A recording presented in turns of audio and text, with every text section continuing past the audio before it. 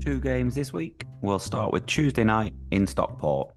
Tim would like to complain about throw-ins. No, they're quite good. Goal scorers. No, we have them too. How about how we always bottle big games then? James Lindsay calls it an awesome result and performance. This just keeps getting better. Callum Sessford says performances don't get any better than that. Dylan labels it one of the best team performances he's ever seen. We never looked under any threat. Chris Mason said nobody stopped running. We won every first and second ball. Ben Benson echoing that. No one slacked off. Nobody let anyone else down. Paul Gregory said once again the team showed that their character is immense. Neil Hulse says we have a bunch of players that care as much as we do about our club. Danny Phillips says we did to them what teams do to us. Aggressive in their faces, stop them playing their football. Eddie O'Grady thought we blew them to pieces, a phrase Tom Mail also uses, adding nobody was below a 9 out of 10 tonight. Andy and H. Robinson both call it one of the best wins they've ever seen for the Alex. We Are Crew says best win in 5 years. Kev O'Connell says from front to back on the pitch, the dugout and the support, all of it was first class. Jacob says it was a perfectly executed plan by every single player. Jonathan Dick calls it a statement win, with Holecek offered turns, Mickey, Rio and CBR all superb. Henry Lewis says Mickey, Rio and Osterfield deserve massive credit. He can't remember us ever taking it to a team like that. Joe says Holecek, wow, turns, wow, Mickey, wow. Andrew Bamforth calls it a real coming of age for Billington, Holecek and Osterfield. And Trev says if every player you have is better than their opponent, these are the rewards. Graham Miles says Bell's tactics were spot on with two strikers, 3-1 flattered Stockport. Grant focuses on Nick Powell. We struggled first half, adapted and put him out of the game in the second. Ryan Hayward says tonight the torch was passed from Powell to Holecek. Joe Goddard says Holecek was like a seasoned pro, driving the players on to win the ball up the pitch. James says the fans were rewarded for their performances in the stands this season. Chris Thompson has had worse Tuesday nights. Adam Clawley, sensational. Danny says it was pretty decent. Dave Gallagher says we might just do this. Liam says to be in contention at this stage is a fantastic achievement. On to Saturday and a 0-0 draw against Harrogate. Brad Budden left with it feeling like a loss, but results have gone our way. Ali says when you get a result against Stockport, then you have to back it up, and that's the big difference between top three and playoffs. Luke thought first half was poor, second half was brilliant. Harrogate were awful. We have a chance now to practice crosses before Saturday. Ben Guilford personally thought that Crewe did everything but score. They nullified us first half, but second we just didn't have any luck. Steve Thomas thought Harrogate getting battered midweek was not going to help us, and they made sure they weren't going to concede. Andy Priest says this was always bound to happen after Tuesday's Lord Mayor's show. Richie describes it as the most predictable scoreline in our history. Alex Ford wants everyone to stay calm, with 3 points off top, and we've just taken 4 points off Stockport and Harrogate. Gresty Road Ender says this team is now hard to beat. I'm optimistic we'll have enough points to celebrate in April. Andy O'Neill called it a solid week's work, another point, another clean sheet, and with Kirk's chance CBR hitting the bar, it should have been 1-0. Jay Hodson says it wasn't for the lack of trying in the second half, but against the lesser teams in this league recently, we just don't seem to be able to kill games off. Pete left frustrated, but overall a decent week. Bring on Knots.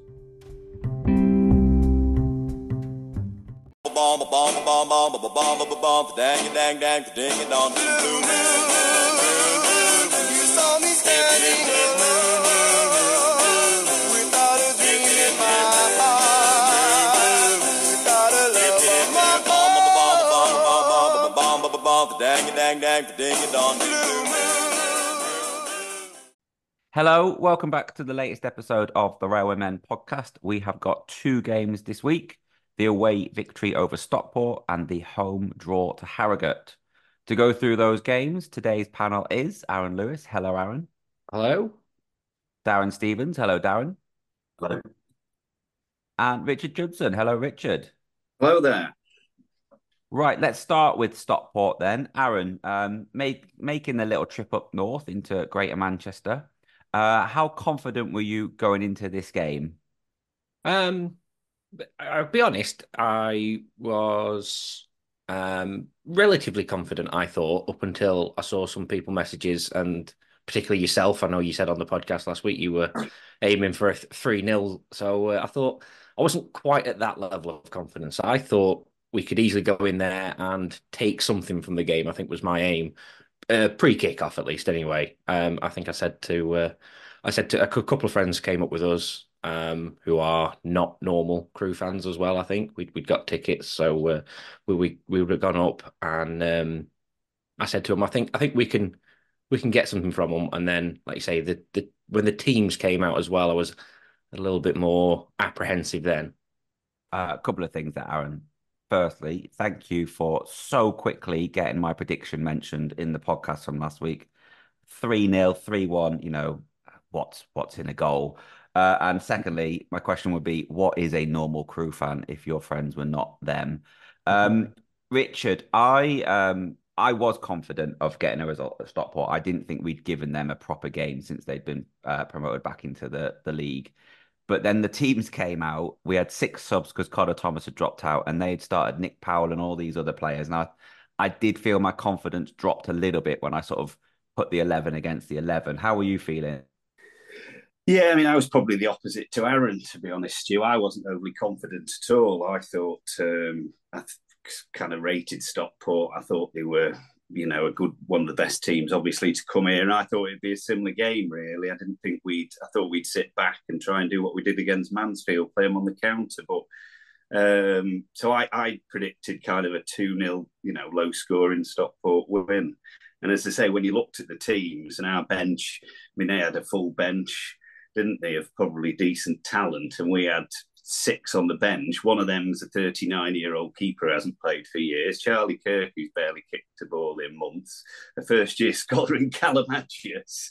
And Cooney got roasted against Crawley the week before. So you're thinking, but no, how wrong was I? The way it turned out. Yeah, let's get into the game then, Darren. I thought we started off very well immediately from kickoff, and I thought, hang on, we could be in for something here. What were your thoughts watching in the stadium? No, I think that's right. I think we were right at it right from the first minute, and it turned out that it ended up sort of being a complete performance. But I think it was the fact that we started so well. It looked like there was fantastic sort of desire in the team. There was a real sense of purpose. They knew what they were trying to do. And of course, very early on, there was that chance, wasn't there, that fell to Baker Richardson. I think it came from that free kick from the right-hand side. And if you remember, it went to Demetrio, and the ball went in. It bounced off Baker Richardson's knees, and then the goalkeeper saved it. So, as you say, fantastic start. It's really set the tone, I think, for the rest of the night. Yeah, that was, a pretty good chance for CBR. And I think we might be getting onto his finishing as we talk about the two games from this week. I did think he probably should have done well with that, but it was a good save. But then, Aaron, we didn't really have to wait that long for a Crew goal. It turns out as well that this Crew at least, they're quite good at set pieces. Yeah, it something that became. I mean, it's one thing that we kind of had it earlier on in the season, I noticed, but then when you lose players like Tabner and Powell, you think we might not quite be as at it on the set pieces. But I mean, we were lethal with them on Tuesday night, particularly. It felt like every time we had anything that we had a decent chance of getting a goal from it. But particularly that early one, something that seemed quite fruitful throughout the night was, like you say, that ball over again. I think it initially comes off Demetriou. He gets the touch on it first, and then comes down to Ed turns. He's then turned provider and just kind of knocks it back in, and Mickey stabs it home basically from not very far out. It was a great little bit of interplay between the two of them, I guess you could say as well. I'd just say, I think I listened to Stockport manager after yesterday's game, and he was talking about the lack of desire. And I think what got us that first goal was the desire. Turns, knocking it back into Demetrio, and then him managing to get in front of those Stockport players with his right foot and slide it in. It's those little margins, isn't it? And there was just that real desire, really, I thought. And that goal epitomised that, and maybe was one of the differences on the night between the two teams. It's interesting. I hadn't heard the manager say that. I presume that's after Saturday's game you mentioned there, Darren. Yes. But it's interesting that he picked up on that because I thought that that was basically their night. I mean, we might get onto it here now, but short of 10, 15 minutes after we scored that first goal, where they did seem to be kind of coming back at us a little bit. Throughout the rest of that game, I really thought that they just didn't seem to want it as much. I know it feels like a bit of an old football cliche a little bit, but it felt to me like Stockport just didn't want to win the game as much as our players wanted to win the game. That's really, like you say, what it kind of came down to a lot of it. I think it's a good point you both make, and it's something that I picked up. There's a video of the goal from next, like behind the goal where it scored, sort of an alternative angle, and it's got the Crew players celebrating. And at risk of talking about how great a signing Mickey Demetriou has been, you can see his celebration with everybody epitomizes that determination, that desire to win, not just for himself, but getting the whole team around him from doing that. He has hugs for everyone, and then Aaron Rowe comes in later because he's the one that's taken the free kick, and he gets an extra special big hug from Mickey. And it's everything that I love about this football team, I think, summed up there. And I do, at the risk of just repeating myself, I think it all stems from him and bringing in that type of player that Lee Bell did in the summer. Yeah. I mean, I noticed Demetria was in one of the teams of the week, and at first you think, well, how do you pick out one of the players from that team? But then when you watch some of the highlights back, you suddenly realise what an absolutely fantastic game he had. I know we've said it countless times, but you've got the leadership, you've got the defensive attributes in that game, and then he popped up in so many of the forward plays as well. The cross for Baker Richardson, that chance. The goal, there was the assist for the Turns goal, wasn't it? So wherever you looked, it is an absolutely monumental performance by Demetrio within a team, all of which played well. It was incredible. Yeah, I mean, I've looked up because he's a standout, isn't he? Every week he's kind of got the man of the match award sewn up, hasn't he? Mercurial Mickey, I've christened him after that. But I looked into. I went on. This is how sad I am. I went on Wikipedia to have a look at his stats, and he was 6 years at Newport. How on earth could anybody not find him there? We've been incredibly lucky to get him, and credit to the recruitment team. We played 258 games for Newport, scoring 26 goals. I mean, he's got 8 already and 30 odd for us. But how on earth did nobody see him? He's a brilliant defender. It's like you said, Darren. Well, no, we'll probably get onto it, but he put a lovely cross in with his left foot for Turns' second goal at Stockport, and he does this regular whipping crosses in, and then not to mention his long throws. I mean, the guy's he's up there, isn't he? As one of the best already. Yeah, I agree. How he's ended up at Crew is beyond me. But like you say, 6 years at Newport and no one picked him up from there. And then even when we spoke to Newport fans in the summer and said, oh, what's he like? They were like, yeah, he's pretty good. Like they gave us good references, but there was nothing like he's the best footballer in the history of football. Like there was nothing like that, which, it's me possibly being hyperbolic, but, I think he's absolutely got player of the season sewn up. And I've made this point, I think, probably last week. It's such a shame for players like Rio, who have had fantastic seasons, but I don't think he's going to get a look in because it has to be Mickey. It is an odd one. And like you say, I wonder if a lot of the times, when a player comes to a new team or whatever, half the time you see that sometimes it doesn't quite as work as well due to personal circumstances or whatever. I mean, emblematic of that, I guess, would be like Charlie Kirk when he's gone to Charlton. Obviously, it's just not worked for him there.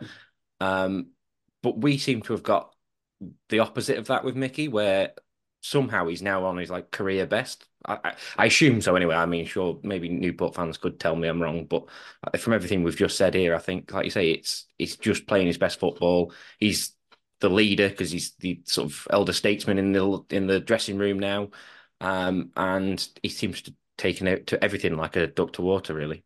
Yeah, I don't want to turn this whole podcast into a chat about hugs, but if we sort of jump to the end of the game, I left iFollow on. I don't normally do that. Normally, when the game finishes, iFollow goes off on the whistle. I left it on because I want to watch the celebrations at the end of the game. The hug that him and Lee Bell give each other, it's a big hug. That's all I'll say. There's definitely respect between the two of them there. and long may it continue. We should probably talk though about the football because it was superb. Richard, there was one little moment that wasn't superb though, and that was Stockport's equaliser. I'd sort of been expecting them to push us back a little bit after we scored so early, and I expected them to come at us, and they didn't really. And then I was quite disappointed in the way they did actually manage to equalise. Yeah, I'm the same. I was thinking, well, Stockport are going to improve sooner or later. I mean, I was watching it on iFollow, one particularly good stream, and their commentators, to be fair, were very good actually. They had a guy from Manchester Evening News on who was quite good, and he was mentioning that Nick Powell was getting into the game. I think he said, "Oh, Nick Powell's taking this game by the scruff of the neck," and he's starting to get a bit worried then because we all know what Nick Powell can do. Then Osterfield put the ball out needlessly, didn't he, really? And then he took a throw in, and then Powell just slipped it through a cracking ball, to be fair. And then obviously the guy squared it back and he tapped it in completely against the run of play. And you're thinking, all right, okay, reality's resuming. It's 1-1 and Stockport are going to get going. But it didn't really happen like that, to be honest, did it?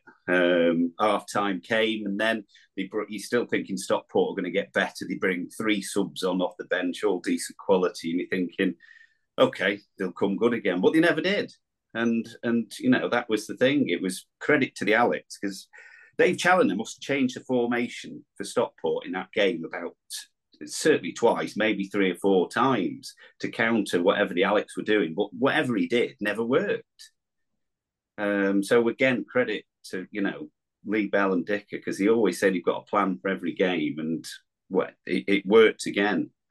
I'll say I'm not that I'm like going to harp on about your 3-0 prediction against you, but for their goal, it looked offside to me, and we were right down in that corner, sort of where almost in line with the play effectively there, and whilst I think it was possibly the best officiated League Two game I've watched all year because I didn't really see too much else that I disagreed with.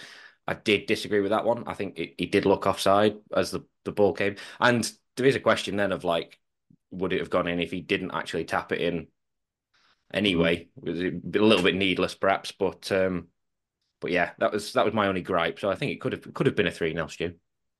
Thank you. I appreciate that again. I did think it was offside as well. I messaged and Mr. Arani got back to me with a picture of basically in line of where that ball would have been played or where he would have been when that ball was played. And he said it was definitely offside. But it would be a little bit trite of us to complain about referees when we've got so much else we can talk about from this game. If you do want to listen to someone complaining about the referee from that game, I would recommend the Stockport podcast because they did not agree with your opinion, Aaron, that was a good referee performance or performances, we should say, because there was 2 of them. Right, Darren, I'll come back to you. Second goal, it's again a case of the centre-backs helping each other. I think Turns got the assist for Demetrius, and then they return the favour the other way around for goal number 2. Yeah, it's a wonderful symmetry. It's nice when you look at like the BBC website and you see the 2 goal scorers, and then it's in reverse for the 2 assists. And so for the 2 centre backs to have done that, and coming back to Mickey at the risk of talking about the same thing, it was Rio that took the corner, and if you remember, it was Mickey that did that. Back header back to Rio, who then played it to Mickey, and then you got that characteristic sort of left foot cross from Mickey, and Turns gets in front of the defender and heads it home. And again, it's that desire, I think, to get in front of the Stockport defenders. So, in some ways, quite a simple goal, but epitomised a lot of good things that we've seen throughout the season and on that night. And what a great partnership, Turns and Dimitri are developing. And I think a bit like you said earlier, Stuart, the respect between Lee Bell and Mickey, I think there's mutual respect between Turns and Demetria. I think because of the age difference and the different stages that they're at in their careers, when you watch them interact, you can see the mutual respect, between the older player and the younger. They're both leaders. And I think that's developed instantly into a great partnership. If Aaron, if Mickey is the signing of the season, which I don't know if there'd be much dispute about that, despite the fact we have signed some very good players this year. After 4 games, can we say Ed Turns is the lone signing of the season? Again, there's some tough competition there. Yeah, it's a tough one. I mean, we have had some good players in, but he's some player, isn't he? Ed Turns. He's one of them. You know, I'm not quite sure what's going on. Obviously, the Leighton Orient fans seemed really pleased with everything he did for him last year, but then they've had him back for the first half of this year, and he's not played as much. I don't know if he's had an injury issue. I know he's just kind of fallen behind in the pecking order a little bit. So I'm not 100% sure there, but he looks like he could easily be a League One centre half playing him week in, week out. So yeah, I'm not too sure what's gone on there, but he's fantastic. He's clearly, like you say, a cut above at this level, and I think we now need to keep Brighton on side. I think is my takeaway from this. After the player we had in last season as well, and the player we've got in this season on loan, we need to keep them sweet and keep that pipeline of any players they'd want to loan out coming to us. I think. He must have a lot of centre halves, Brighton, mustn't he? Because he wanted Zach Williams, didn't he, the other year, and when he nearly went. But I think he said he'd be about seventh choice centre half or something if he'd went there. So they must have rather a lot of centre halves, Brighton. But well, you're right, Aaron. I mean, what happened to him at Leighton Orient? Ed Turns. I mean, crikey, you've got to think of how good are their centre halves at Leighton Orient then? If he can't break into the team, I don't think he played, has he, since November or something for them? I know, obviously, Omar Beckles is generally one of their centre halves, but I don't know who the other is. But there must be some players to keep him out of the team. Okay, we'll go into the second half then. And after just saying maybe Turns is the loan signing of the season after 4 games, one loan signing that I was a little bit critical of a couple of weeks ago on the pod. And I will say now, I think he's had an excellent week. I know we're talking about Stockport, but we'll talk about Harrogate later. And I'll just say now, Josh Osterfield, I think the last week, the 2 games he's played were superb. And Richard, not bad first ever professional goal for him to get on the 51st minute either. No, it was a lovely strike, wasn't it? Come off, was it a corner? Came back to him, and he just leathered it, didn't he? It was a lovely strike, flew in. Keeper had no chance. He'd had a shot, to be honest, in the first half, hadn't he? That I thought he could have perhaps hit it similar, but it went he put it the wrong side of the post when I think he perhaps should have done a bit better with that. But he has, you're right, Stu. He's had a cracking week. He had a great performance yesterday. I mean, physically, he's got all the attributes, hasn't he? He's quite a big lad, hasn't he? He's got quick feet as well, and he can certainly play. But as you say, he has had a good week, and he's coming into his own. But it does take him a few games, doesn't it? I mean, Joe White didn't hit the ground running, did he? And then obviously, the more he played, the better he got. But no, it was a cracking strike and 3-1, and then well, at the time you don't think we're home and dry because it's the Alex, isn't it? But it was looking quite comfortable, wasn't it? Yeah, Yeah, I've got a little WhatsApp group of friends from Holmes Chapel that used to go and watch Crew together. It was very busy on Tuesday night in that WhatsApp group. One of my friends said, I found a stream, Stockport are rubbish. He was completely shot down with like, what are you doing? You can't say things like this whilst the game's going on.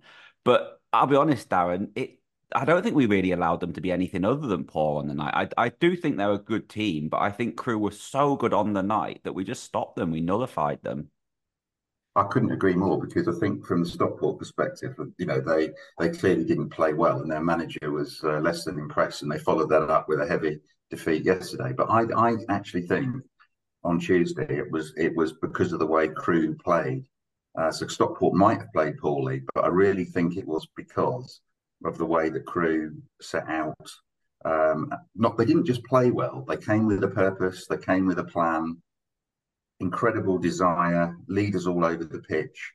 And you don't very often with Crew see a performance that goes from the first minute to, I think it was in this case, the 106th minute, if you include the stoppage for the referee. Apart from that, which was a poor goal to concede, and Ryan Differ was punching the ground almost when Osterfield kicked the ball out. But apart from that 1 minute, it was absolutely, and they never looked like they were going to get back in. In fact, they virtually gave up Stockport. There was very rarely for Crew, there was almost no chance of us losing that lead. Yeah, the co-commentator said it's just like you said, Darren. Really, he said He said he could have blown the whistle half an hour before it actually finished because he said there was no way Stockport were ever going to threaten in that game, and that really summed it up to me, to be honest. One thing I'll say as well is I know we kind of just saying about the third goal in particular. It was the one I had the best view of because there was no scaffolding in the way for this one. But it has now set up Osterfield for at least for the rest of his loan for because the way he struck it, the way he kept it down, it was from distance of any time he gets the ball 20, 25 yards out, the whole ground is just going to be yelling for him to shoot.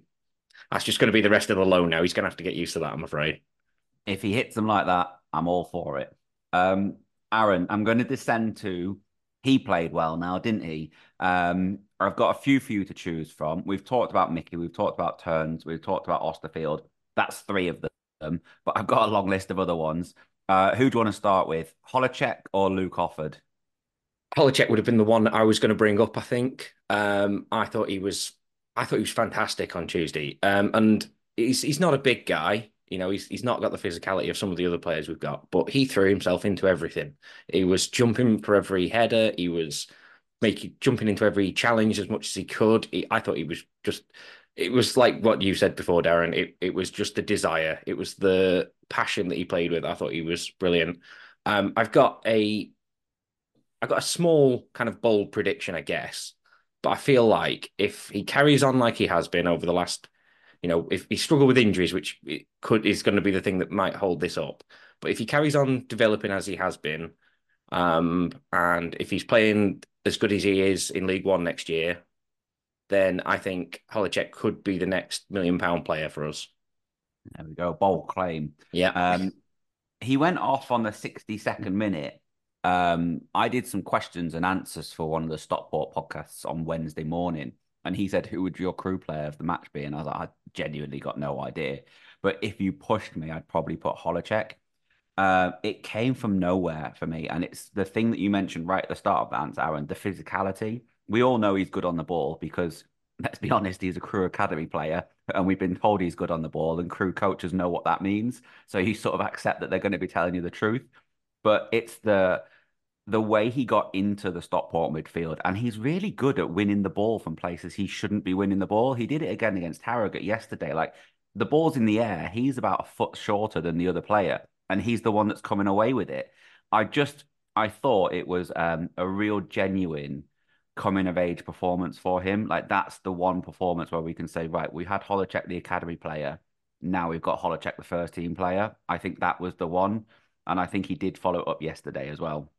Yeah, you spot on. It was a coming of age performance from him, wasn't it? He's been touted, hasn't he, for a long while, and I've yet to see it. But that's obviously the start of his journey, is it now? Proper. I mean, they were saying in the academy a few years ago he's probably going to be the best player we've had there since Nick Powell, which is that's high praise, isn't it? And the club obviously saw that because they gave him was it 5-year deal, something like that, at 18. So they obviously they kind of put the money where the mouth was in that. We don't normally give, players that age that long contracts. So they clearly rate him, and he was just waiting for it.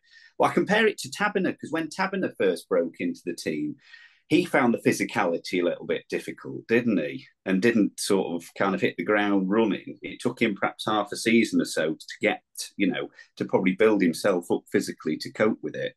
And I think we're probably seeing the same with Mattis now. Yeah, but he probably was, for me, probably the best player we had. But there was a lot of good players. It was a fantastic performance. It really was, to a man. Darren, I guess that leaves you with Luke Offord. I wrote down on my notes, he marked Sarcevic out of the game, and then Sarcevic got taken off. And then Paddy Madden dropped back into that role, and he kept Paddy Madden completely quiet, all the while whilst doing all the other stuff that you expect from a Luke Offord performance again. I know we've mentioned this every week since he started playing there, but he has been an absolute revelation in that centre midfield role, hasn't he? Oh, he has, and I think that's been one of the key ingredients of what's happened with Crew since he moved into that position. And when we say there's leaders all over the pitch, you just look at that little triangle, don't you, with Mickey and Turns and Offord, and you could hardly be stronger at this level. Really like his temperament. I remember Lee Bell giving an interview a few weeks ago, and in a throwaway remark, he said, and Luke Offord sometimes even smiles. He's a very kind of down to earth, matter of fact, just get on with it kind of guy. And a little, you were talking earlier about the celebrations earlier, Stuart, which I entirely agree with in terms of showing the team spirit. But there was after the third goal, Offord did join in the celebrations in front of the fans, but he was very quickly back in his own half. And he was just there pulling his socks up, ready to go. And Terns joined him very quickly as well. In other words, leading by example, that's that sort of captain, not through shouting and hollering, but through leading by example. But also just very down to earth. Okay, we've scored. That's great. Little celebration, bring the team together. And then I'm back in position, ready to go again and get on with it. I can't speak highly enough of the guy in terms of temperament. And Terns is a little bit similar to that. Very, very, they love defending as well. You know, they love keeping clean sheets, and we're lucky to have Offord, particularly sitting in front of those two centre backs. Yeah, I think that sort of what you just said, that reminds me a little bit of what Jack Powell said to us when we interviewed him on the podcast. You know, Mickey's the leader in terms of the shouting. Luke Offord's the leader in terms of this is the correct way to do it. Follow me. I just think he's been superb, and I think we all know we are coming to the end of his career at Crewe. He will be moving on this summer, I'm led to believe. But if he can put in performances like that from now until the end of the season, I think he's going to be leaving Crewe in a higher division than this season for certain. Right, okay, we'll move on again then. I'm going to put all three of you on the spot. I'll give you a little bit of thinking time here. Aaron, I'm going to come to you first because I have texted you this question. This was Crewe's best performance since... Finish that sentence. So yeah, I have been thinking about it, and I'm struggling because I think it's probably, and I think a lot of it is because a lot of those games in the COVID year, for one reason or another, just haven't lived all that long in the memory. And then since then, we've had two not great years. So, and it feels like it's almost certainly the best performance this year. In terms of the opposition we've gone against, the fact that we are away from home as well. So I'm going to have to go back to promotion year, and then it's whichever one. Then I can't really pick one out. So that's a cop out answer, I know, but I haven't really got one. But it would go back at least to the last promotion year, I think, for me. So best performance since 4 years ago. Yeah. Okay, thanks, Aaron. Richard, Darren, have you had enough time to have a little think of an answer? Yeah, I mean, I just have to say short term, really. I'd say Mansfield or Barrow this season, because that result at Mansfield was, I don't know whether the performance was as good because we were so comfortable against Stockport, but the win at Barrow was very good this year because we gave Barrow a lesson that day. They really just couldn't lay a glove on us, and Barrow's a difficult place to go. So yeah, I'd be looking more short term. I'd say Mansfield or Barrow this year. Just to sort of fill you in, Richard, that is the same answer Alex Serrani gave. He said Barrow 3 weeks ago, and I said I can see your logic. I would say this one was a lot better though, and I think in terms of how far back we have to go to beat that performance, I would say it is much further back. But I appreciate the logic you've just come up with there. Nice to see him in good company with Alex, though, doesn't it? Perhaps the alcohol's eroded that mine and Alex's memory cells. So that's Alex doesn't drink, does he? I believe so. Darren, have you got an answer for us? I'm struggling to think of a particular game. I think it goes back to the first season we had in League One in 2020-21, where, if you remember, there were some fantastic performances early on in that season. Do you remember that we lost, actually, so it doesn't count really, but remember the game at Ipswich where we lost 1-0, but the actual performance was absolutely fantastic. I think it was in autumn 2020. So the fact we lost means it can't trump this one. But the fact that I'm struggling to think tells you how good a performance it was. Bizarrely, as you picked out a loss, you came up with the same answer that my brother did, which is odd. If we were looking back to that 2021 season, I think the one that sticks in my brain, although I'm similar to Aaron, they all sort of meld into one, would either be the 2-0 win over Milton Keynes, where we just dominated them all over the park and didn't let them touch the ball, or the second half of that Swindon 4-2 game. But it is going back a long time since we saw a Crew performance this good. I think the thing that stuck with me, and I don't know whether you three were the same, were my Wednesday. I was sort of just wandering around in a giddy cloud. The whole day I was just on cloud nine just because of how well the football team had played the night before. Mm. Oh, definitely. I mean, I Yeah. sort of start early. I'm a postman. I opt out of bed at 5:15 on Wednesday morning with a spring in my step. You can't always say that going to work. It was, yeah, it just has that feeling, doesn't it? You know, when you, Mm. it's difficult to describe to somebody who isn't probably into football, but when your team wins, it just, it just makes everything else just so much better. Yeah, I'm in agreement. I was sat there at my desk on Wednesday at work and trying not just keeping the same songs that we've been singing all the night before, just trying not to sing them out loud, basically.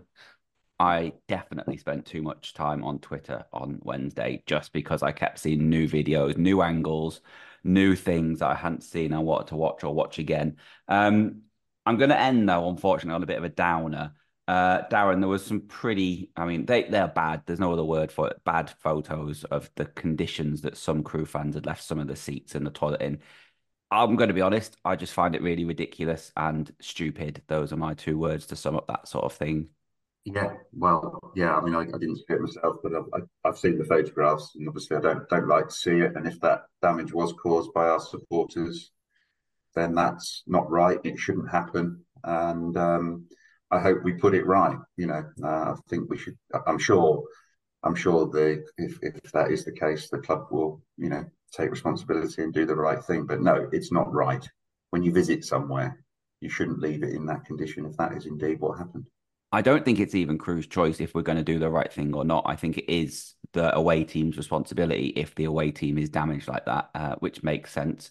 So, I mean, I don't want to be preachy. I don't want to come on and tell people what to do with their lives or how to do things, live their lives. But I do wonder what's going through your mind when you're wrecking a seat or wrecking a toilet, knowing that the club that you're there to support is going to have to pay for this. Even if you take away from the fact that you just shouldn't be doing this as an adult anyway, there's consequences for these actions, and it might not hit you, but it will hit the club that you're there to support. I don't really like seeing it, and I hope we don't see it again. So a nice positive then to end, Richard. I said before I left iFollow on because, I was absolutely gutted that I wasn't there. I'm assuming you were the same. But Aaron, Darren, you were there. Pretty good celebrations on the full-time whistle. Yeah, I thought it was brilliant. Really, it was. All of the players came over. They clapped all of the traveling fans. It was nice to see Matches getting the little fist bumps in. That I mean, he plays with a smile on his face, doesn't he? But he had a huge grin on his face when he was doing that. So that was it's always good to see. And like you say, I'm pretty sure everybody stayed behind and were clapping the players as well. There was still songs going through. It's just one of those great moments and great parts to be there for that.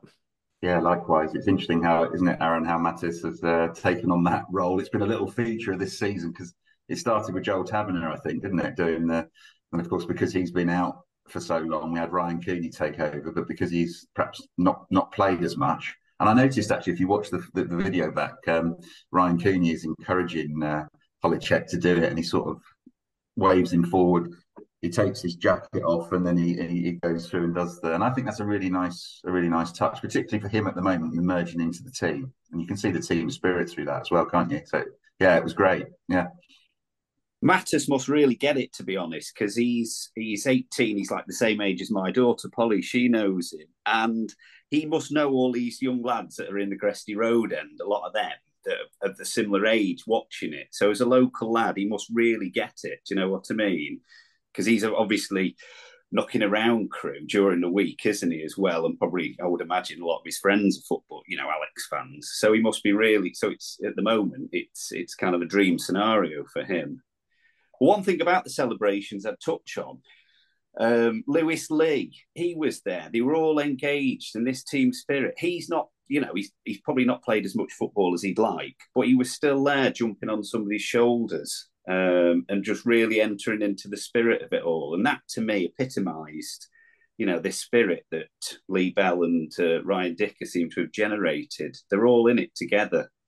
And I think, that counts for an awful lot, that team spirit does, especially going forward. I think you're right there, Richard. I think if you watch the video, there's one person on the playing staff who isn't really getting involved. But given the fact he's just been there for a week, he hasn't actually played a single minute for the club yet, and he is my age. I can appreciate why he's just stood at the back clapping politely. That's fine. Leave that for the young lads like Lewis Lee and Matthias, and you can stand at the back and take it all in, enjoy the moment. We'll move on, shall we, to Saturday, Harrogate at home. Now, obviously, we were quite big news or a big news story on Tuesday night, beating top of the league away. Aaron, Harrogate were also making the news on Tuesday night. And I don't know if you feel the same, but that 9-2, you don't really want to be the team that's playing an informed team that have just been beaten 9-2 because you know that they're not rubbish because they're in form, but they have just taken a battering. Yeah, it's a bizarre one, really, because, at the start of the week, you look at the fixtures we've got coming up. It was Stockport. We got the team that are like the most in form in the league. And then we've got Notts County as well after that, who are, similar position to us, or have been at least over the course of the season in terms of pushing for the playoffs and stuff. So you go, well, this is going to be a tough run. And then like that absolutely bizarre result comes through on Tuesday night of getting beaten 9-2. And you sort of go, I don't know what that means. I don't know what to take from that, because they're not that bad of a side, judged by the last games before that. Even if they're against, look at some of the teams that they were playing. It was Forest Green and Sutton and teams like that who were the bottom end of the table at least. But that they are then, like you say, you don't want to be the next team up because they've now got something to prove. They're going to come at us and try and, or at least that's what you think anyway, going into the game, that they want to then go out and prove that they're not the team that got beat 9-2, basically. And Richard, I think their manager, I mean, we named an unchanged side, but so did their manager. He put the same 11 out, and it was almost the case of go out there and prove that Tuesday night was a mistake and a horrible error. Yeah, it was a wise move, wasn't it? I'd seen the little clips of Simon Weaver, their manager's interview after the Mansfield game, and he says, yeah, it wasn't great and everything went wrong on the night, but he said, I've managed hundreds and hundreds of games, and he says I can rationalise now that it was just a blip. And to be fair, it probably was, because they've won 7 out of 10 matches, haven't they? I think Harrogate, and they were the form side. So you don't just suddenly become a bad side on the back of one result, do you? And it was quite a canny move, really, to pick the same team. So yeah, that was probably the best idea. As it turned out, it was a good idea, wasn't it? Darren, after all of the joy and the emotion of Tuesday night, the first half of Saturday's game, I mean, I don't know if you'd agree with this word that I'm going to use, but I thought it was dire. I genuinely thought there was nothing really going on. The first note I've got written down is Luke Offord went off injured in the 29th minute. Yeah, no, yes. Well, I tweeted at halftime saying it was one for the tacticians, and it was like a bit of a chess match. And I think the difficulty was what the guys were saying, that because Harrogate basically just wanted to get the show back on the road, didn't they? And after conceding 9 on Tuesday, they just wanted everything to calm down. They were really solid. They've got a great away record. And because we didn't score early, it turned into a really, really dull first half. I would say I didn't think it was better than the Crawley one, because the previous week, because at least Harrogate, until the last 10 minutes, they weren't time wasting. They were playing properly.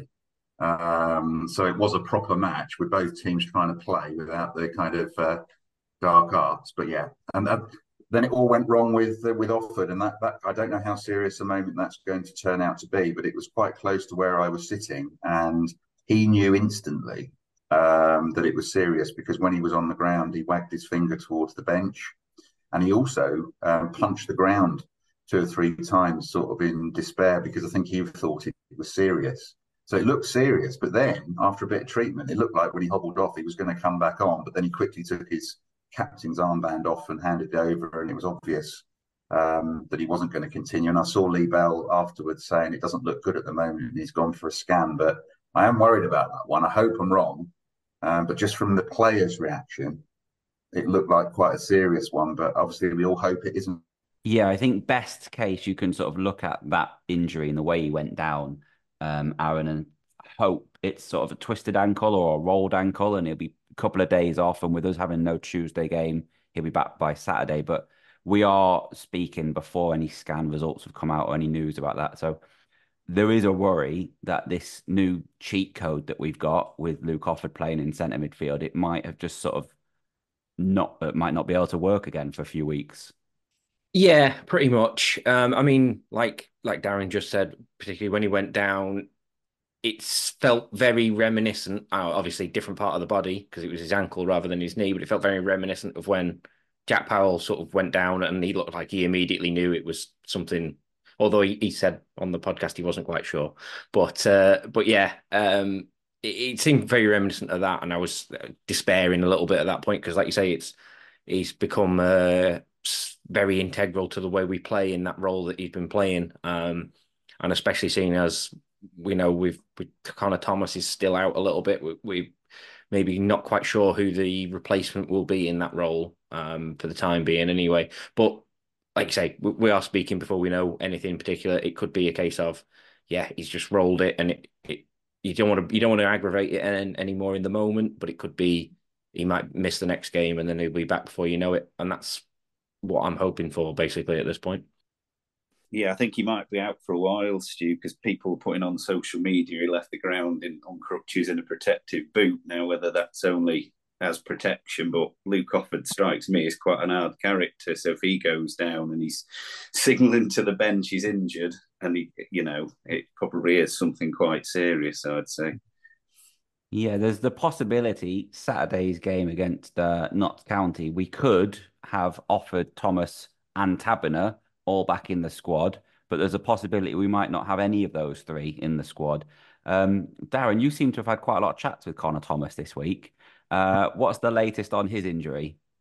Well, when I see him, I take the opportunity. And he before the game yesterday, he came out and sat on the crew bench all on his own. So I went over to him and said, "How's it going?" And he seemed really disappointed not to be playing. And he was saying that he's ready. He could have played. He could have played on Saturday, but there was kind of an abundance of caution. The physio left him out probably because of how well crew are playing. They haven't got a game in midweek, so it's another week. And he said, "I'll probably be on the bench at Notts County." But I think he meant because crew are playing so well. And that was before the Offord injury. So my prediction, based on what he's told me, unless anything else happens, is that he's ready to play. All right, based on what you and Richard have just said, then if I was to make a prediction at this stage, Thomas in, Offord out, Taberner's the wild card. I think we have to see how his week on the training pitch goes. Richard, half time came. I was struggling to stay awake. I woke up to the fact that there was a couple of subs at half time. Charlie Kirk and Shiloh Tracy coming on for Aaron Rowe and Lewis Billington. I'd say Billington's possibly unlucky. And Aaron Rowe, I think I probably should have mentioned him at the Stockport game because I thought he was superb on Tuesday. But on Saturday, I thought he had a pretty poor 45 minutes, giving the ball away a lot. Just seemed to be off the pace.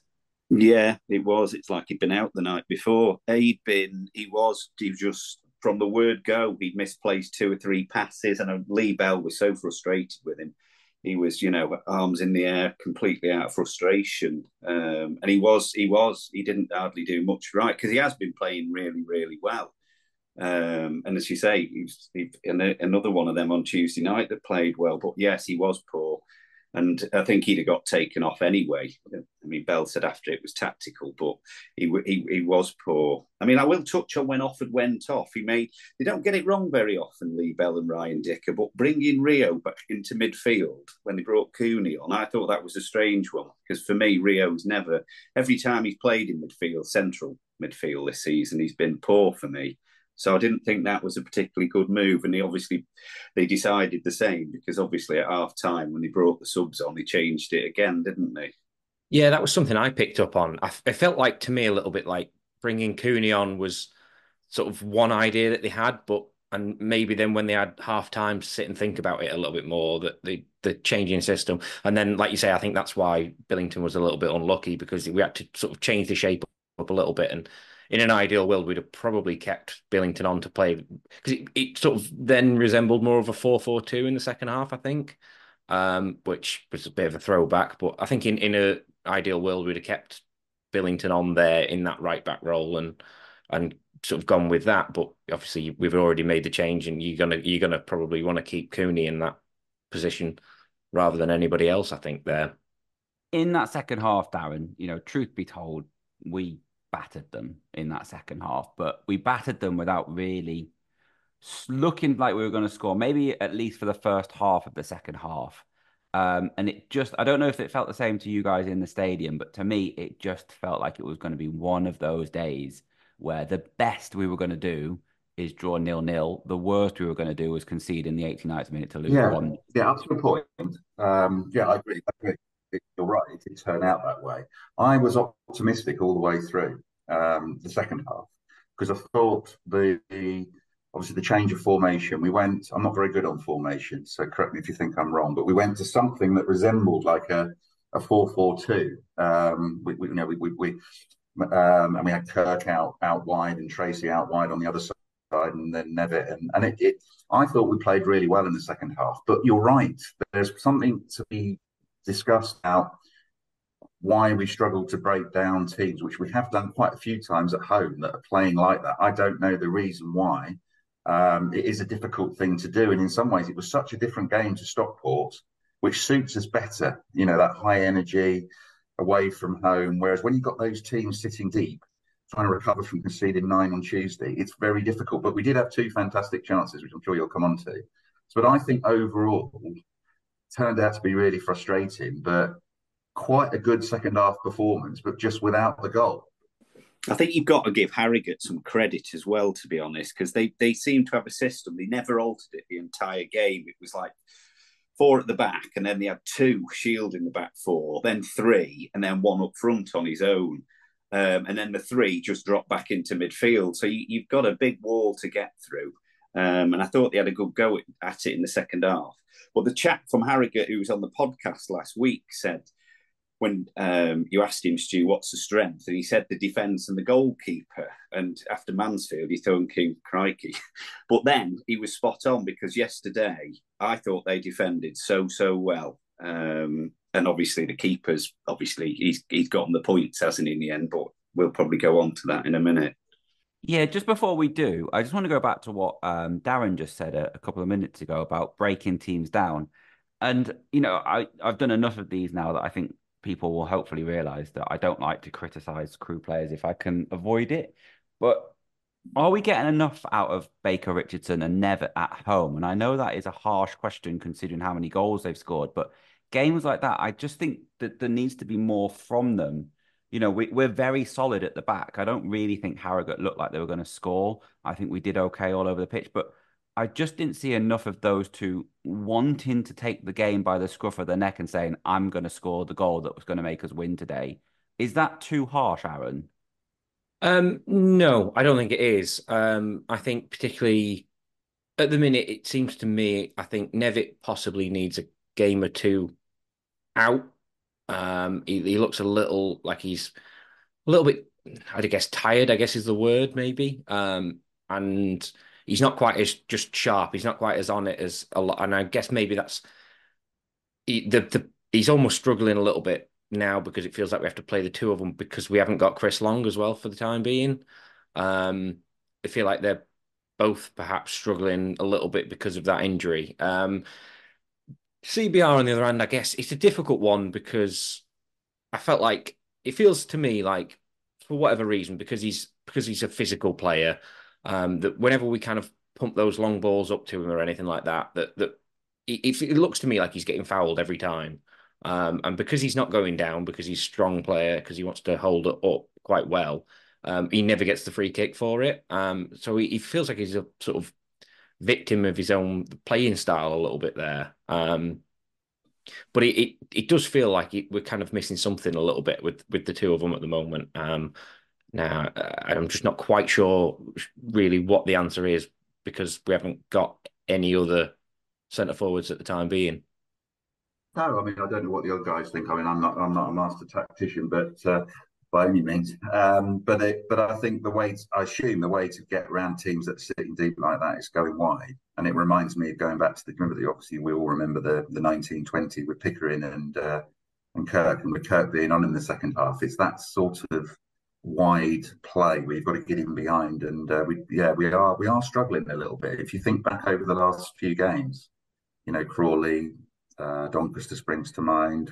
That was a poor second half, etc. Those sort of games we are struggling a little bit in to sort of break it down. So I'm sure they'll be thinking about this, won't they, trying to figure it out. But it was. I mean, Lee Bell was very positive about the second half performance, and I felt the same before I heard his interview.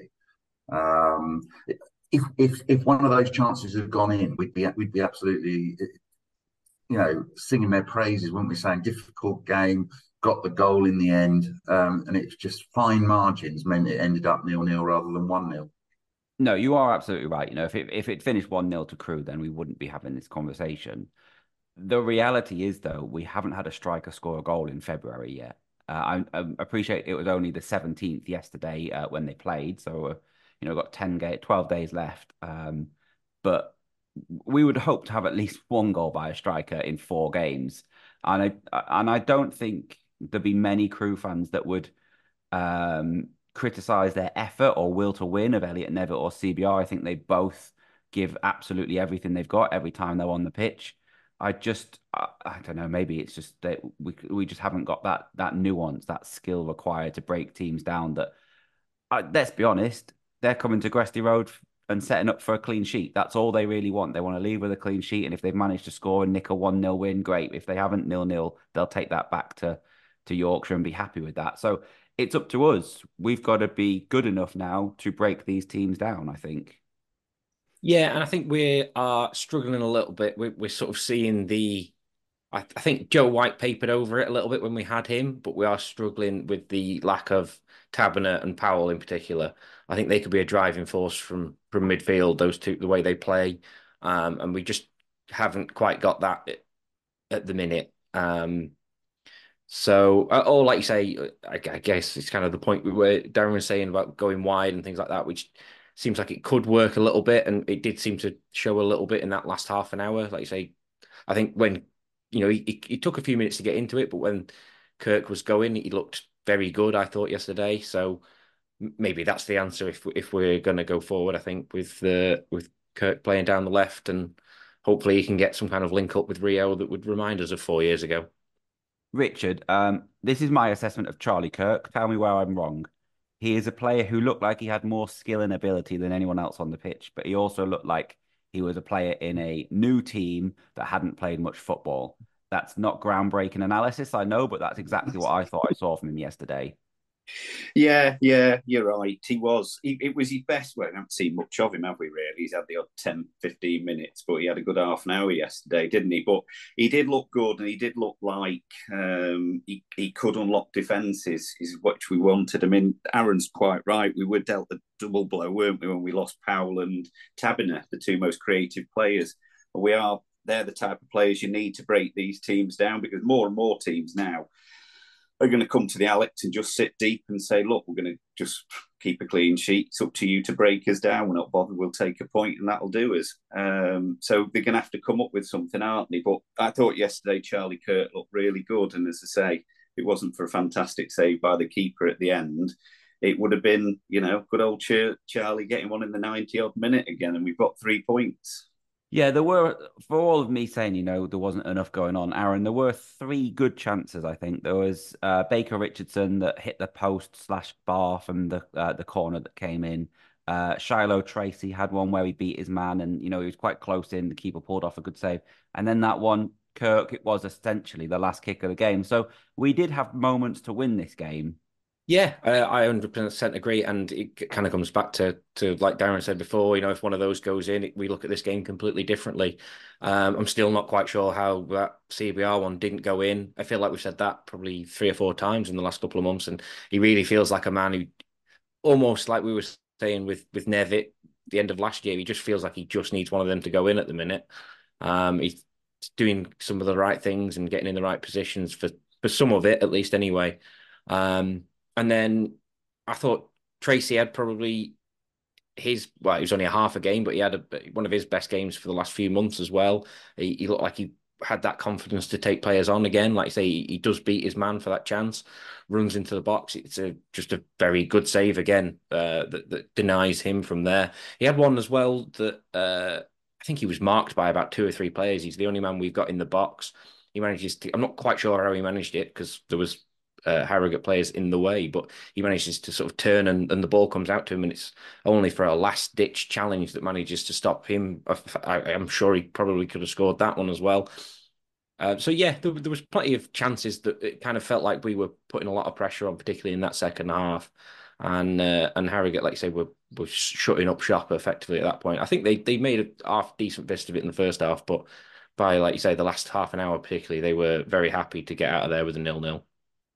Richard, is there anyone you want to pick out as having a good game that we've not spoken about? I think I sort of went a bit early on Osterfield when I talked about the Stockport game, but I think we covered that. He had a very good week in 2 games. Is there anyone else, or should we move on? No, I mean, as I say, yeah, you were right. Osterfield, Mattis, he played well again yesterday, didn't he, Olicek? But other than that, no, there wasn't too many. Nobody played particularly bad, did they? Apart from Aaron Rowe, but there wasn't too many standouts neither, was there? So I would just say, I know we've already probably done about 20 minutes on him already, but I thought Mickey was fantastic. He was in the box, he was in their box, he was in our box. It looked like every single time we would getting his foot on a challenge. Again, I could say it, but it's just rinse repeat from what we said before. But I thought he was fantastic. All right, I'm going to finish with a couple of points with the Harrogate game, and then I'm going to move on. Aaron, you're not allowed to answer this because I've already told you the answer. So this is just for Darren and Richard. Yesterday, Saturday, the 17th of Feb, Crewe reached 58 points in League Two. When did they reach 58 points last season? Do you want the month? Or... well, yeah, month, day, game. 58 points. I'll guess April. Darren? I'm going to say the last game of the season at Newport. You are correct. The draw at Newport got us our 58th point of last season. We're there already. Just a small point. I think it just emphasises what a tremendous season we have had or having, and what a tremendous job Lee Bell has done with this team and this squad. Yes, but I tell you what, Stu. Well, we're on points. That the league table, it's ridiculous, isn't it? We often say anybody can beat anybody in this league, but there's 2 points separate 7th and about 14th. Yeah, the last playoff spot.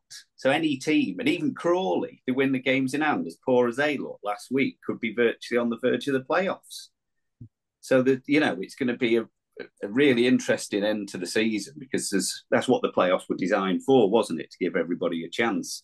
So the season didn't end. But I was looking at the league table this morning. It is so tight. That is my final point, Richard. I was going to ask the three of you.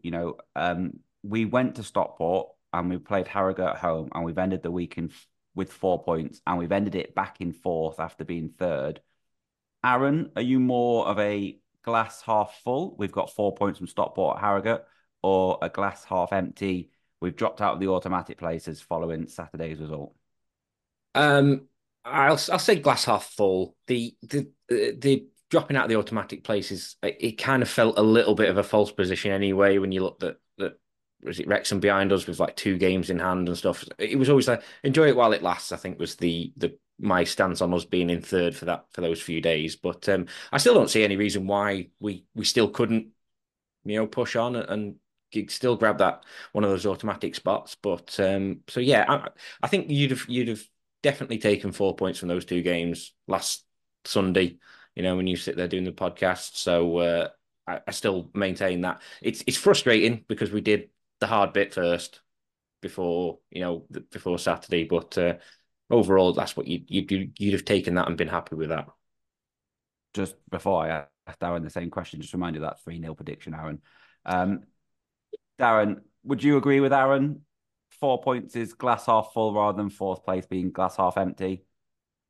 I would. I agree with everything Aaron said. I think you're right. It's because of the way round it's happened. Right now, we're all a little bit disappointed, aren't we? Only because it would have been lovely to capitalise on what happened at Stockport with a win yesterday. It would have put us in third place on 60 points.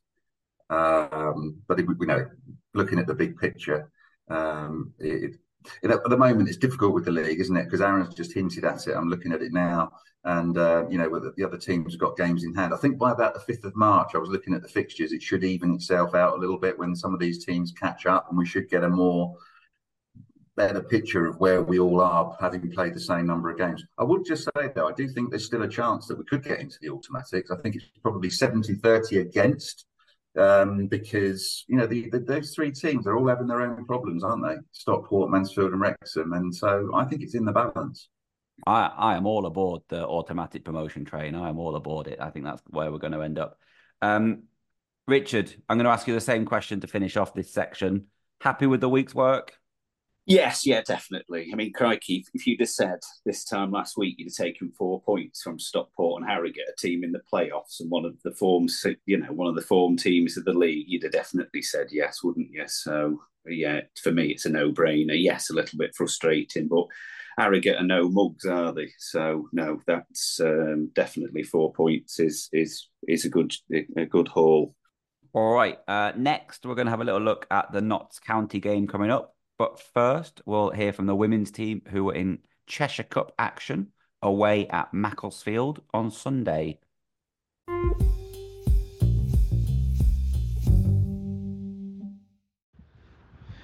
Matt, 2-0 win, next round of County Cup. How do you assess that one? Yeah, obviously it was an intense game. I thought Macclesfield brought their A game and they were really on us from start to finish. But having said that, we played some good football. We dominated possession. Probably should have done a bit better in the final third to create a bit more openings. But I mean, we were worthy winners in the end. We just kind of said to the players at the end there that whilst it wasn't our best performance, we're really happy with the professionalism and the game management and the way we approached everything. There was a few difficult curveballs on the day with some of the decisions and whatnot, but I felt like we managed the situation really well. And in the cup, sometimes, well, all the time in the cup, results are more important than performances. As you said, we know this team can play football, but I think we saw a different side to the team today. A bit more of they battled well, and the game management was top. Is that something that you talked about in the week, or is it just what you'd expect from this team? It's something that we actively work on. I feel like sometimes we can be quite naive with some of the decisions we make and some of the ways we manage games. So it's pleasing to see it's something we've tried working on for a long period of time now. Sometimes opponents can manage situations slightly better than others. They feel like we're a bit too nice and a bit too passive, and with what football people call the dark arts of football, sometimes getting the best out of a bad situation. But yeah, no, we did it really well today. When the game needed slowing down and taking a sting out of it, we did. When we needed to get at our opponents, we did. And like I said, some of the decisions were questionable, and I felt like the players were quite professional in dealing with that and not putting themselves in a position where the referee could do something about it. We managed that situation quite well. And the encouragement from the players on the pitch, it was great seeing Sheza lead some of the younger girls, because a lot of young girls out there that are experiencing the County Cup for the first time, and it can be quite intense because it's local areas, it's leagues and whatnot go out of the window. It's everyone's cup final and whatnot, without being disrespectful or resorting to cliches. And I felt like we managed that well, so that was good. Katie Gibbons at the start of the season brought her in as a wide player, but she's actually found more comfort in the central areas of the pitch, and she did another top performance there today. Is that something you talked about with Katie? Yeah, it's something we spoke about a couple of times, and she's big on it. It's almost a bit weird, really. When we spoke about it, it was almost like we were thinking the same thing ourselves. We've not sort of put a sort of time frame on it. Is it something that's going to happen permanently or temporarily? We just feel like, she's an influential player both on and off the ball, and do we want her in wide areas where you can go periods without being on the ball, and can she have a bigger impact centrally? And we all have our favourite positions. Ultimately, it's about finding people's best positions, and right now in this moment for us is in the middle of the park. That could change, it might not. Her versatility is brilliant, so it gives us those options. But we have a bit of a motto at the club. When you get your chance, you earn your shirt, and then you keep it, and she's done that. She's probably not surprised that she's playing in the middle of the park based on previous weeks. And another well taken goal for Leah Collins today. Are you hoping to see more of that from her? yeah, she's so talented, and if she just believed in herself a little bit more, she scored a great goal last week, and she can overcomplicate it by questioning herself. You can see it happening, and she just really, unleashes that she's got in her locker. She'll cause people problems. The goal was very similar to last week. She's got the fullback, she asked the question, and she's hit the target. We don't want to overcook it and start saying, should you go across the keeper? Should you go near post? Should you go? Ask the question of the keeper, and see if she's got the answer. And last week and today, they didn't have the answer. Top man, thank you. Cheers, Ewan.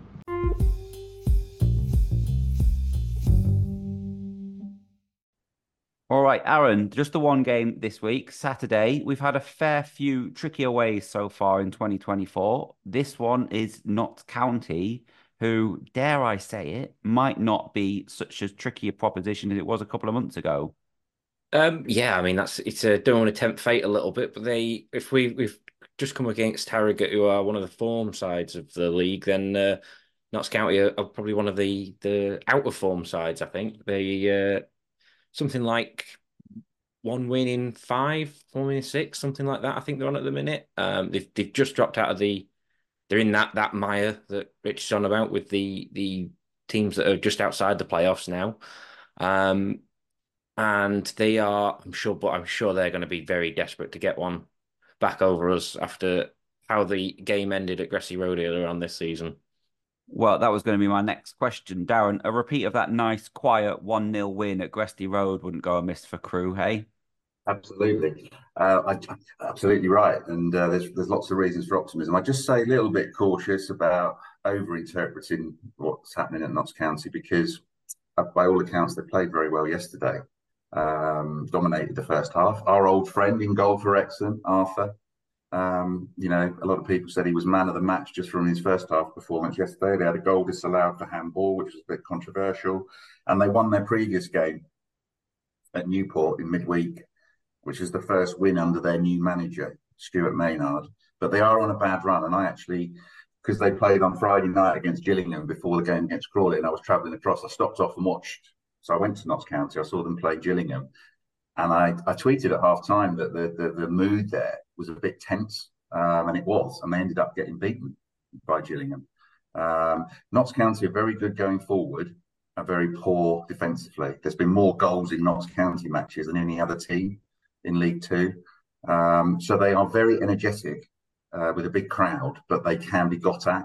And their manager's been talking about them not defending the 18-yard box very well and all the rest of it. So I think there's plenty of scope for us. It's more like the Stockport game than the Harrogate game. There'll be lots of opportunities for us to counter-attack and hopefully score 2 or 3 goals. Richard, it sounds to me there, from what Darren's just said, that we just want to basically do to them what Harrogate did to us, keep us quiet for the first bit, and then hope that the crowd turns on them, and then grab that 1-0 win again. Yeah, I mean, to be fair, that home game, it should have been more than 1-0. I couldn't believe how bad Notts County were, especially at the back. They were dreadful. I mean, played good football, but they were trying to play out, for me, they were trying to play football from the back, and they had like 3 cumbersome centre-halves that couldn't actually play the football. And to me, they're all about probably 2 or 3 players. They've got that Jody Jones, who's got more assists than most in that league, and he puts a ball on the plate to Macaulay Langstaff, who scores for fun, doesn't he? And saw the highlights of the goals against Newport in midweek, and that was 2 of them. He put the ball to Langstaff and he put it in. So it's easier said than done, but if you can cut the supply route from him, and I'm sure Ed Turns will be able to mark Langstaff. McGoldrick's decent up front as well, but the rest of the team, to me, I think that they weren't great. I was quite disappointed when Notts County came to the Alex. I thought they'd be better than they were. And so I thought, I said yesterday in the Raven before the game, I said Harrogate will be a harder game than Notts County, because, Harrogate obviously smarting after the defeat in midweek, and Notts County, as I say, they're all seem to be very attacking but poor at the back, and I think we'll reap the rewards. I'm very confident we'll win next Saturday. All right then, Richard. Score is going to be 2-1 to Crewe. Darren? 3-1 to Crewe. Aaron? I'm going to go with Darren. I think it's going to be 3-1. All right, a clean sweep, just what we like. Okay, I spoke to the guys at Notts County Talk to see what was going on at Notts since that game in November.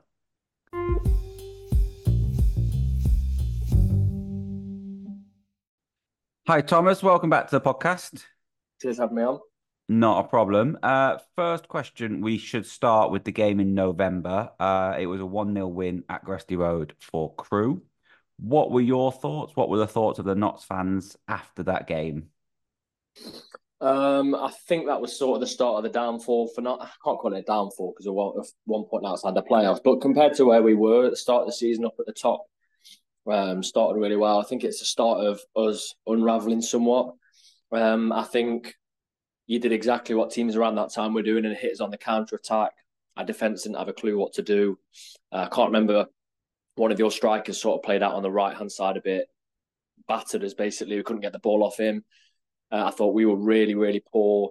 I don't think the game was particularly good, but then obviously it was marred by what happened with the Notts fans sort of towards the end of the game, which I actually was stood in the stand thinking this could get abandoned if it carries on, which obviously would have caused us massive issues as a club.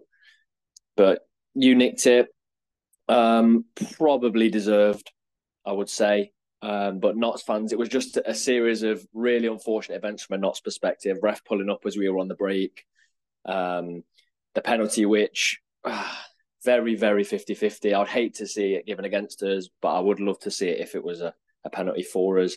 So, yeah, on the balance, I was pretty impressed with you guys, actually. You limited us to very few chances. You've just sort of said at the start of that answer, it was the start of the downfall or at least sort of turning form. Do you want to just explain that a little bit more? What's happened since November? So it's a really difficult one because Luke Williams was in charge, and in the National League, we were at games where I remember going to Wealdstone away and we were 4-0 up after about half an hour and won 6-1. And then the next game, I think Torquay came, we beat them 4-0 with like 3-0 at half time. And we'll batter teams, and Notts fans were loving it, but there was always this air around we're giving a lot of chances away. And some of the teams in the National League were part-time, and they would sort of put a sitter wide. Or I remember Altrincham coming and hitting the bar because two of our players slipped over, and then we're 3-0 up within about 10 minutes of that. And we very quickly got found out in League Two, playing that style. And it got to the point where I went to Colchester not long before we played you, let in 5 goals. Look where Colchester are now, 5 goals against Sutton. I mean, we were slowly starting to unravel. And I think if you remember the Notts game, I think you could probably have had 2 or 3, you would say, from open play. We did very well to only concede 1 against you. And since then, it's very, very slowly started to just become. It became a bit of a joke, actually. And Luke Williams has gone to Swansea, and massive respect to him because of what he did for us. But I've already seen a few Swansea fans saying what is going on with us defensively. So the unravelling came from pretty much wanting to outscore teams. So to talk about the manager then, you have had a new manager in, Stuart Maynard. What's the perception of him from the Notts County fans? Very difficult taking over from Luke Williams. Obviously, the guy that's pretty much a legend after 1.5 seasons, which you don't normally get a lot of. Record points tally, record goals scored, longest unbeaten run in the club's history. So it's never going to be easy. But he came into pretty much.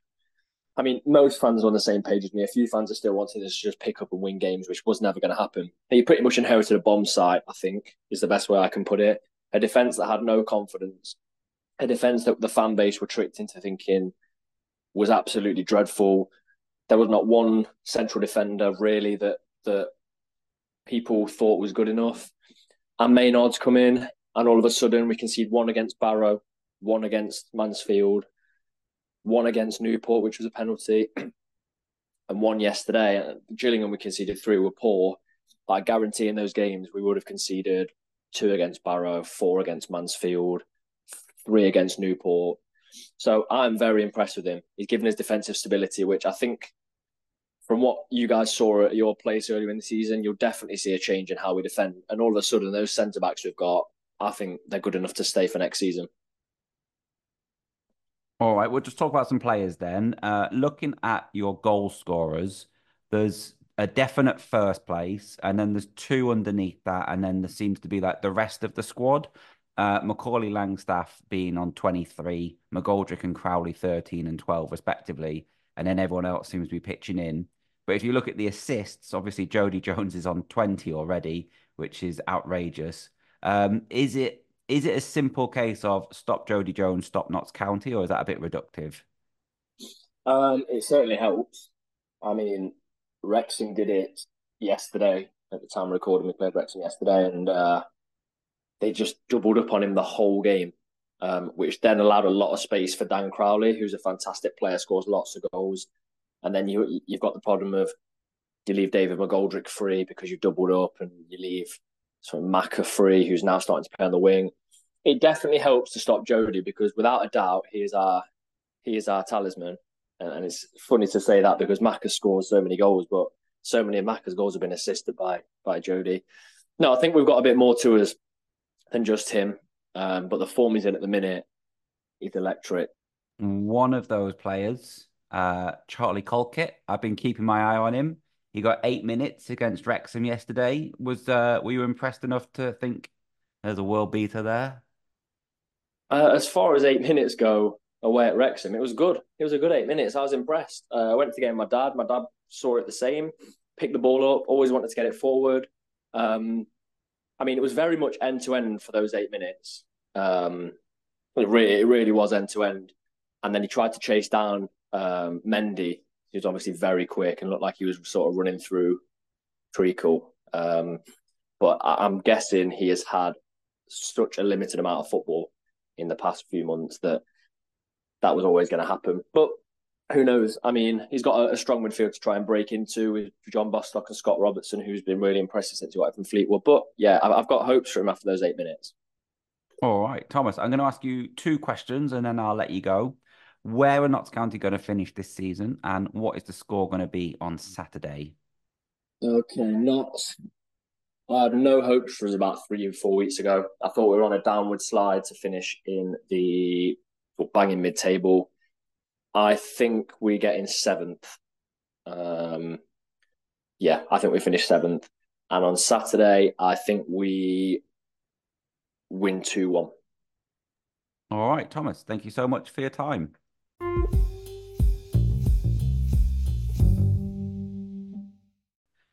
Right, just to finish off this week then, I just got the one thing really. It is last man standing. Saturday, we had a final, 2 people left. Unfortunately for them, they both crashed out, which means we have a double rollover. So everyone can get back involved. We've had just over £200 both times so far. So if anyone would have won last time, it would have been £437.50, which means I think this time we should be looking somewhere close to £650 if everybody enters, which is a pretty good prize. Don't forget that is only half, the other half going to the women's team. If you do want to get involved and you haven't yet, I will just tell you to email your pick to railwaymenpodcast@gmx.com. It will be in the podcast description. If you entered last time or the first time and then missed out the second time, it's the same process as before. Email your pick, send your £5 over, and then you're in. And then make sure you keep picking winners until you are the last man standing. Aaron, how have you got on in this competition so far? But one win in three games, I think, for me. So fell at the first hurdle first time out, and then only made it one better the second. So I mean, that is better than me. The fact I've only had 2 picks in 2 games suggests how well it's gone for me. Darren, how's your luck been? Yeah, I did enter, but I'm afraid I suffered the same fate that you did, Stuart. All right. So we're all equally as expert on this podcast talking about football. Richard, I guess if you haven't entered now, the third time when we're up to about £650, now's the time to enter for the first time and swoop in and win it all. Exactly. It's all in the timing, isn't it, Stu? All right. So yeah, please do make sure you get your money in before Saturday. Let Tim have enough time to process it, etc., etc. And hopefully we'll have a winner this time round. I think that will do us for today. So I will say, Aaron, Darren, and Richard, thank you so much for coming on. thank you. Thanks a lot. Thank you, as ever, for listening. We will be back next week. So until then, goodbye.